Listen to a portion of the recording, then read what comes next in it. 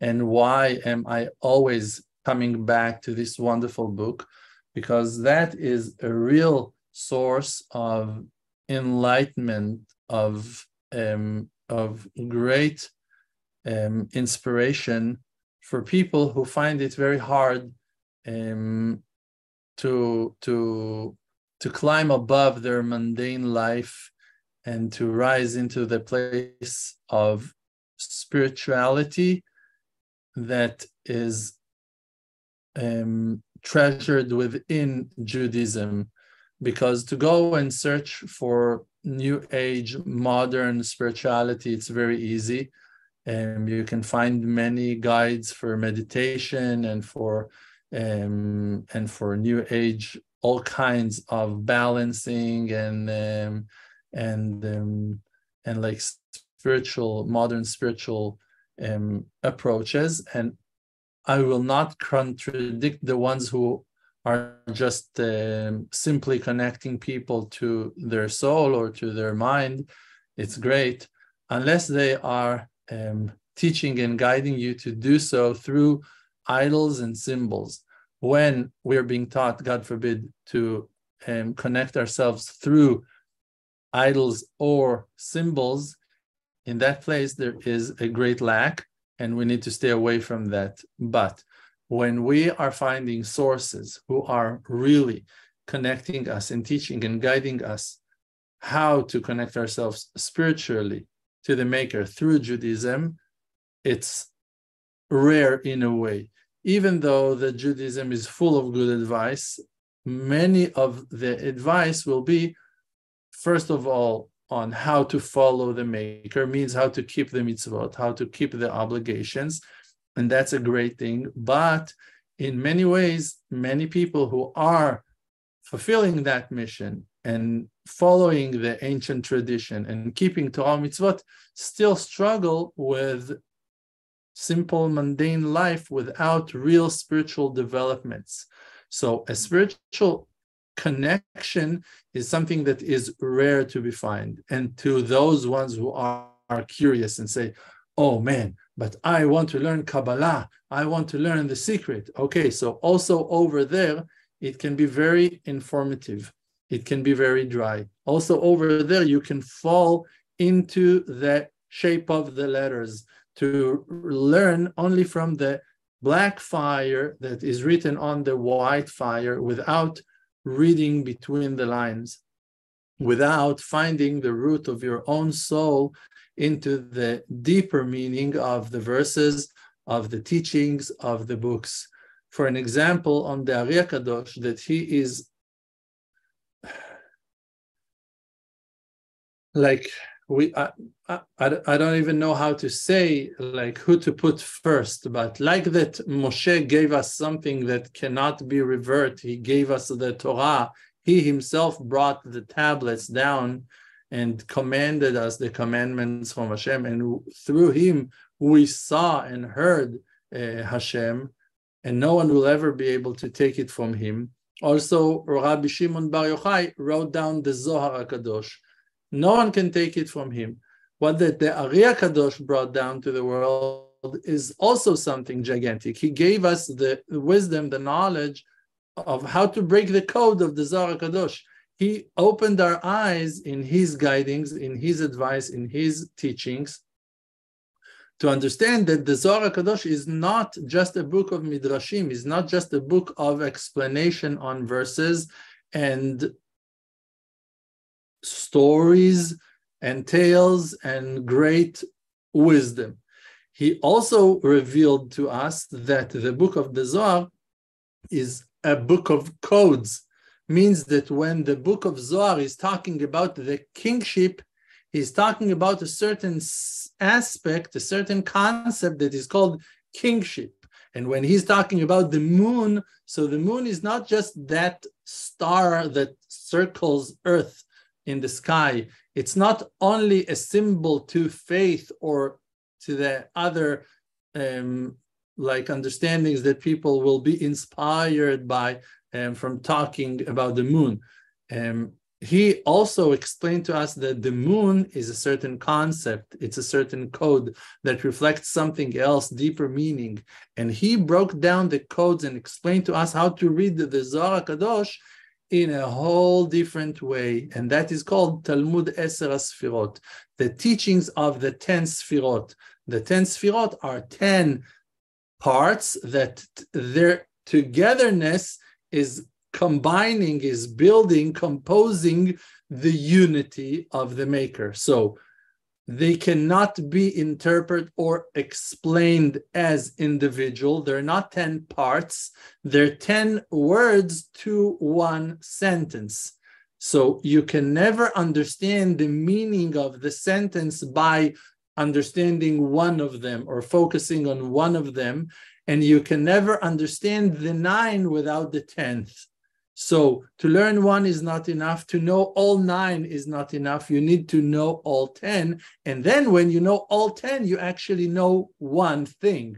You know about the unity of Hashem. So he broke down to us the wisdom of 10 Sfirot and explained to us that the Zohar Kadosh, volumes on volumes of deep explanations about verses and other stories and tales and situations that took place in the ancient generation of our sages, in that aspect, from that point of view of looking at it as a code, looking at the secret side, and that's Kabbalah. Like suddenly Kabbalah became available. Like, oh man, now we got the script. Now we have the code.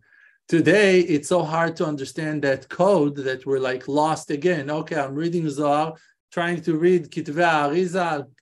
Migraines and headaches will be the smallest pain you're gonna feel after 2 weeks of trying to deal with those books. It's like, it's so deep, it's so mind-breaking that you need advice. So on the Ari HaKadosh, and that's why we came to explain who the Ari HaKadosh is, it's written on him that for years and years, he was isolated in a cabin on the Nile, like on the bank of the river. And over there in Egypt, he was alone, solitary, doing Itbodeduyot and learning Kabbalah. Like he was doing hours on hours of meditation, of Hitbodeduyot, individual prayers with the Maker. He was fasting and like torturing himself. I don't know what he was doing over there. And for years, that's what he was doing.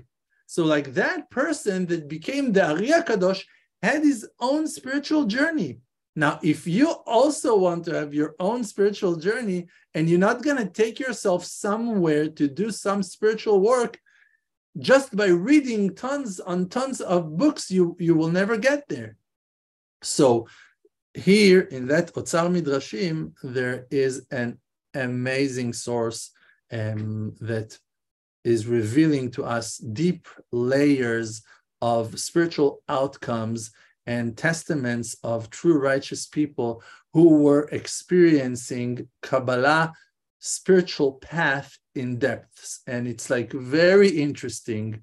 It's very mind-blowing. And for me, it's like a boost for my inspiration to know there is a path, like there is where to go to. I'm not stuck here with the bookcase. I'm not stuck here only with this, like I can also breathe. I can also close my eyes. If you saw the video that I posted a couple of days ago about the tying the holy chariot that we learned last week, and all these kind of meditations are not only accepted or recommended, they are in a way the only way for you to connect yourself to spirituality. If you're not going to allow yourself to open yourself to the voice that will rise, to that hope and expectation and desire for the voice of Hashem to be sound from within, for Hashem to start sending you messages. Today, for an example, my wife and I, we started to do certain meditation together. We started to work on certain specific points that we decided to take them into work. And not only just to hope for those things to be solved, just we decided to start working on those things. today in 3 different situations, 3 things that my wife just said in less than a minute. Those things took place. For an example, she spoke with me about the teacher of our son. After 30 seconds, that teacher called. After a few minutes, she asked me about another company that she asked me, did they call you? Like, is there something new with them? Less than 30 seconds, that company is calling. I told her, look, she said, what? They called you? Now, just when I said it, and something as well happened earlier this morning. 3 things only today. Now, that kind of supervision is taking place in the life of people who are craving that, who desires that, who are asking for that, who are pushing themselves into that place of Hashem, we are with you, show your face to us. Like, we want to see you now. Like, let's clear up the table. We want things to move forward. When people taking that approach, like I explained to you yesterday in the questions and answers class we had, that is the way that you're going to decide, I'm doing my thing.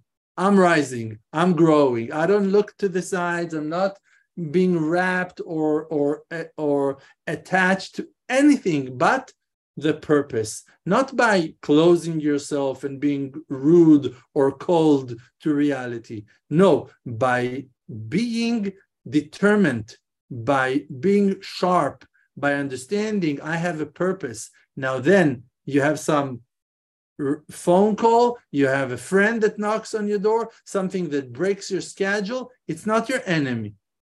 It's something that you need to solve and to move forward. It's a mission that's been sent to you by the Maker. Recognize the supervision of that visit, of that even burden, even a yoke, even an obstacle, okay? Facing it, let's see.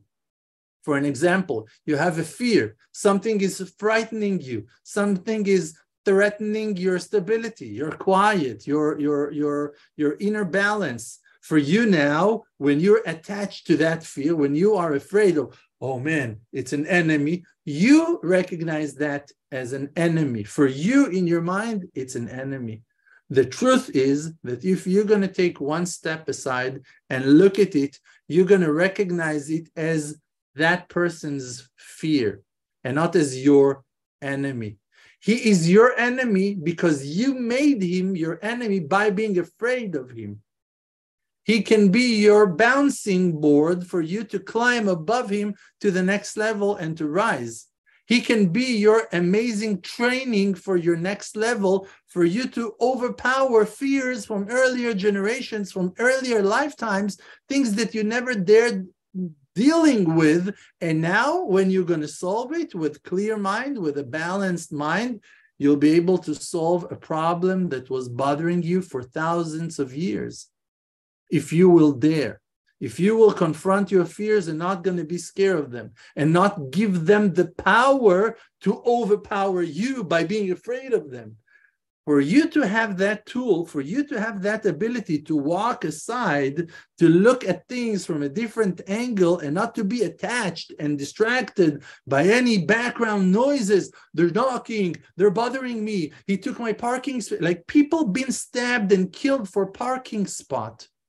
You're not supposed to die for parking spot. You're not supposed to be beaten in the supermarket because of someone took your line to the cashier to pay. Like you don't need to die for a red light or for a green light or for $100,000. You don't need to die. No matter what, you're not supposed to die here. And also, you're not supposed to momentarily dying means suffer. You don't need to suffer.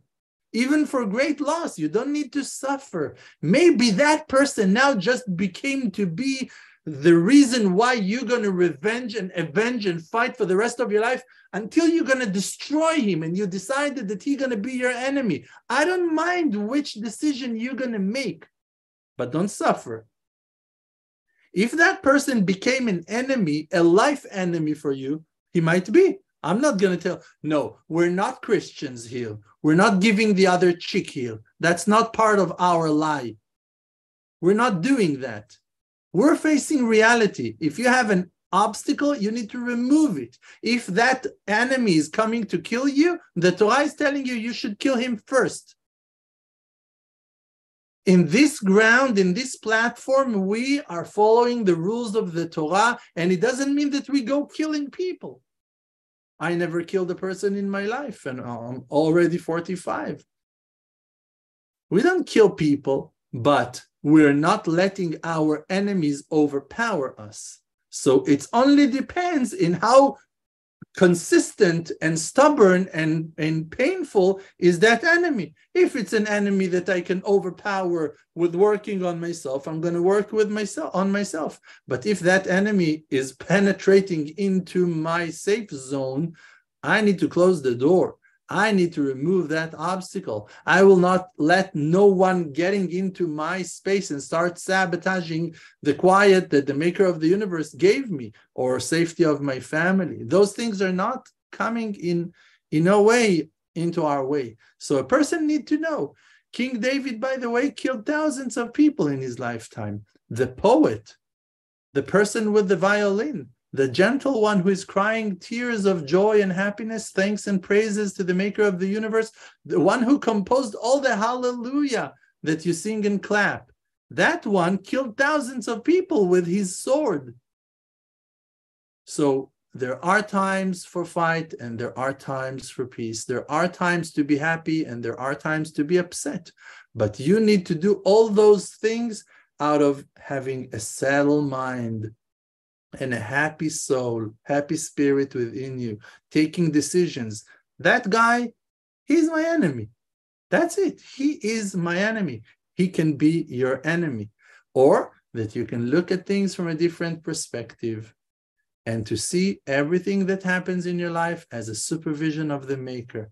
And as being part of that supervision of the maker, when you look at things from the side, you can be less attached to things. You will be less emotional because of things. You will be less scared and afraid because of consequences and outcomes of certain situations. Just life will bring you, while being hopeful and honest and strong and consistent in your work, to be more effective, more efficient, more powerful. And for that, you need and have to have your quiet time of hitbodedut, observation, meditation, individual prayer. You need to have the time for your quiet. This is why that example I gave you with the meditation is so powerful, and I recommend each and every one of you to do it at least once a day, if not twice, like I explained, that it is strong and powerful for 12 hours. Me personally, I'm doing it in the morning and at night. Before I go to sleep, I'm doing it again. Going to sleep with like a clear mind. I know I'm safe, depositing my soul in the hands of Hashem, calmly, quietly. I did my thing. I put my effort on the right direction and moving forward. And during the day, so many things are going to come my way. So at least I can create for myself to strengthen my spiritual vehicle and to uplift myself to a level of awareness and healthy, balanced mindset for me to be able to deal with things with my soul and not based on my fears or the pressures that are pressuring me and on.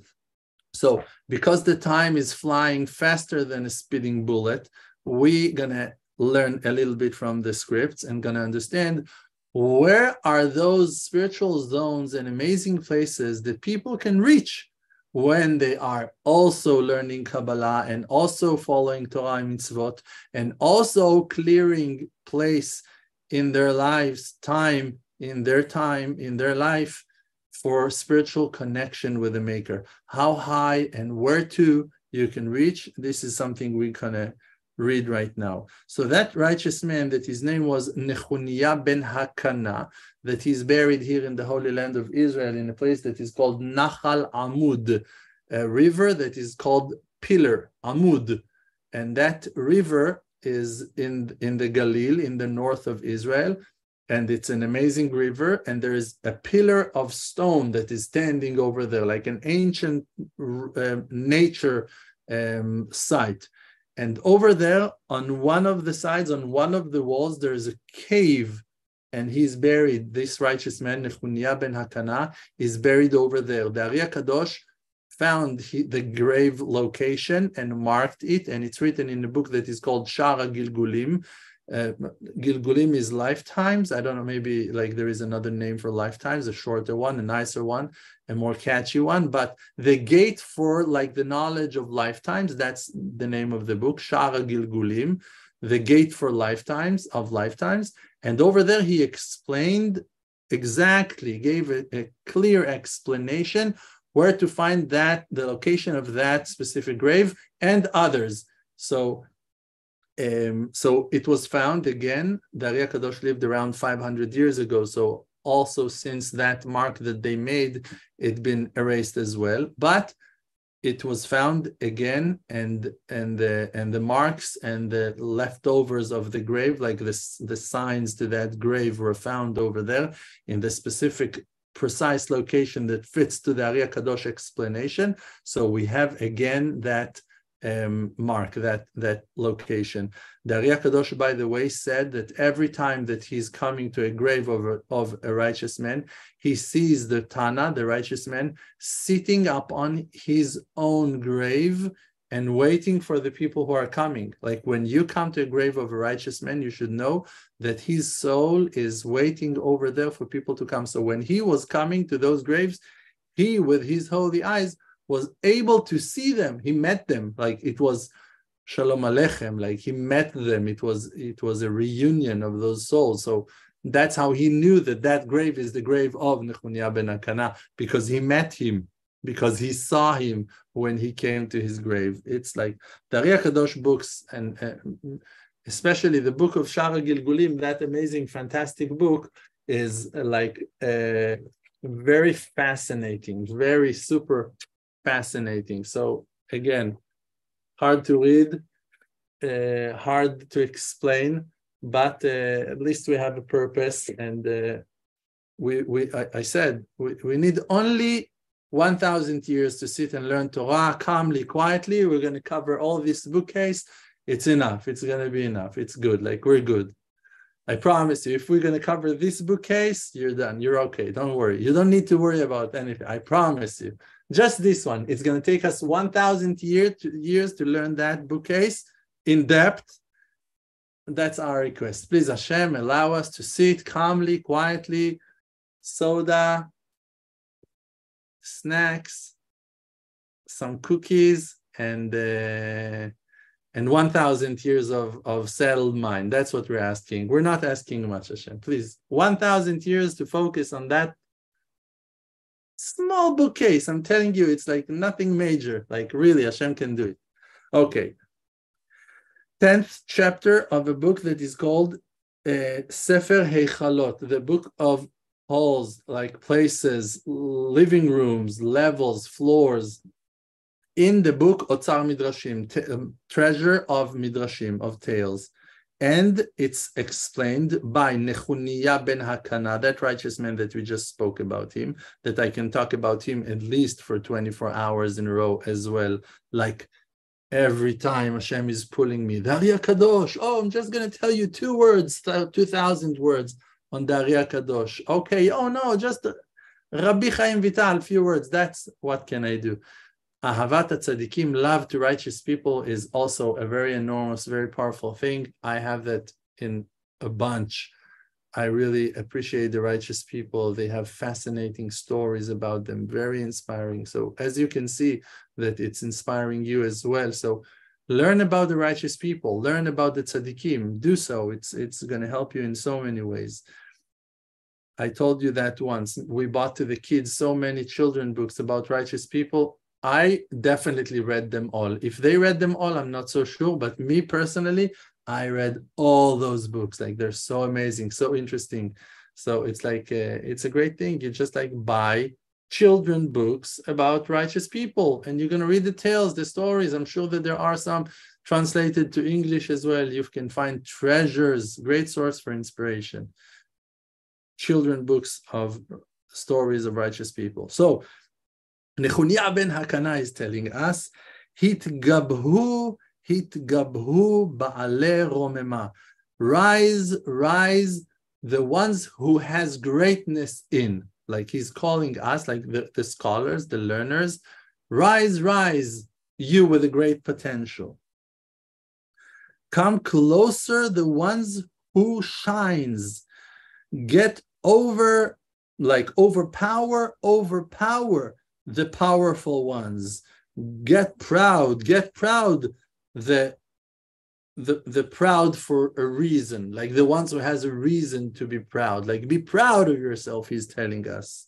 Because to the King of the world alone and to all his servants, greatness and power and respect and shining glow deserve. So if you're serving the Maker, so you should be proud of yourself. You should know that you're shining. You should know that you should be happy, that you are powerful, that you have great power. You're connected to the source. Who can be more powerful than you when you are connected to the source of all powers? Because to the servants of his greatness, it's a right thing to be proud. You should be proud to yourself for serving the Maker. You should be proud of that. Those are simple words. You should be proud of yourself that you're serving the Maker of the universe. You should be also humble. You should also be aware to your lackings. Everything is great. But you should also be proud of yourself that you chose to walk in that path and to be a servant of the Maker of the universe. It's not a small thing. It's not a simple thing. It's not obvious. It's not for granted. You should be very proud of yourself for doing so. To those ones who are carrying his throne of honor, they should be powerful because, like, we are the ones who are carrying his throne of honor. How do we carry his throne of honor? Because the throne of honor is standing above the root of all the people of Israel. Shoresh Nishmot Israel is carved under the throne of honor. So if you have the attachment to the souls of Israel, so the throne is above you. You understand? Like, that's the nature of creation. Under the throne of honor is the place for the souls of Israel. You're the souls of Israel. Now you walk somewhere to the grocery store. The throne is walking with you. You're under it. It's going with you. You're going to the lake. It's traveling with you. You're flying to another state. The throne of honor is above you, is hovering upon you. So you're carrying the throne of honor? Yeah. So you should be very powerful. Why? Because above the throne of honor,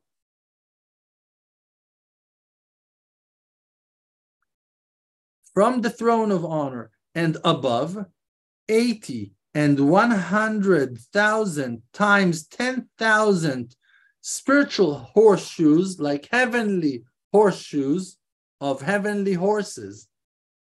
Its height, the height of the throne of honor is of 180,000 times 10,000 heavenly horseshoes of heavenly horses. It's like we're talking about something very large, very tall, very big.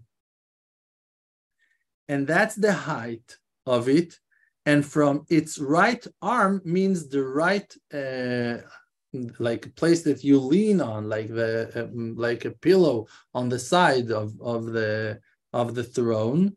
From its right side to its left arm place, like the place of the left arm of the Maker when he sits on his throne, like from the right side of the seat to the left side of the throne of the seat.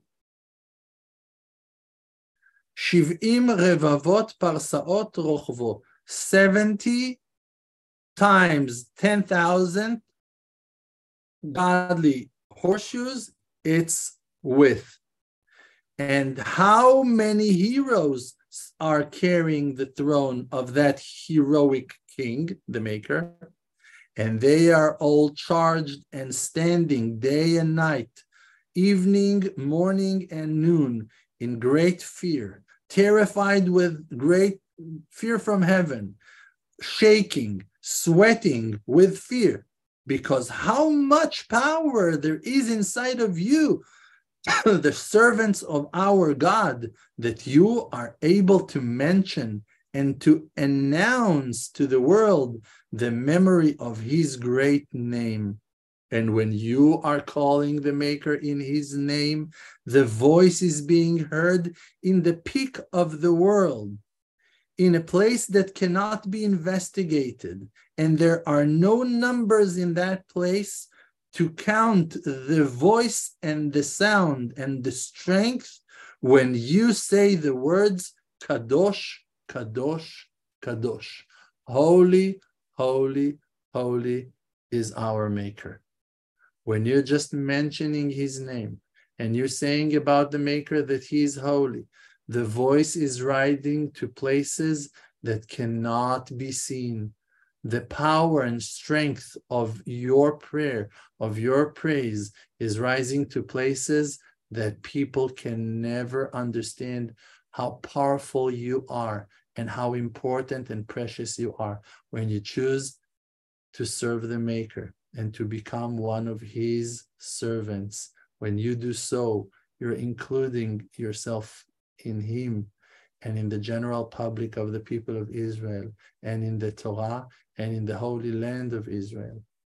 And when that is happening, you become one with the Maker, and all the wisdom can be exposed and revealed to you, and the blessing to all your loved ones. May the Maker answer all our prayers and all our requests in no time. Thank you so much.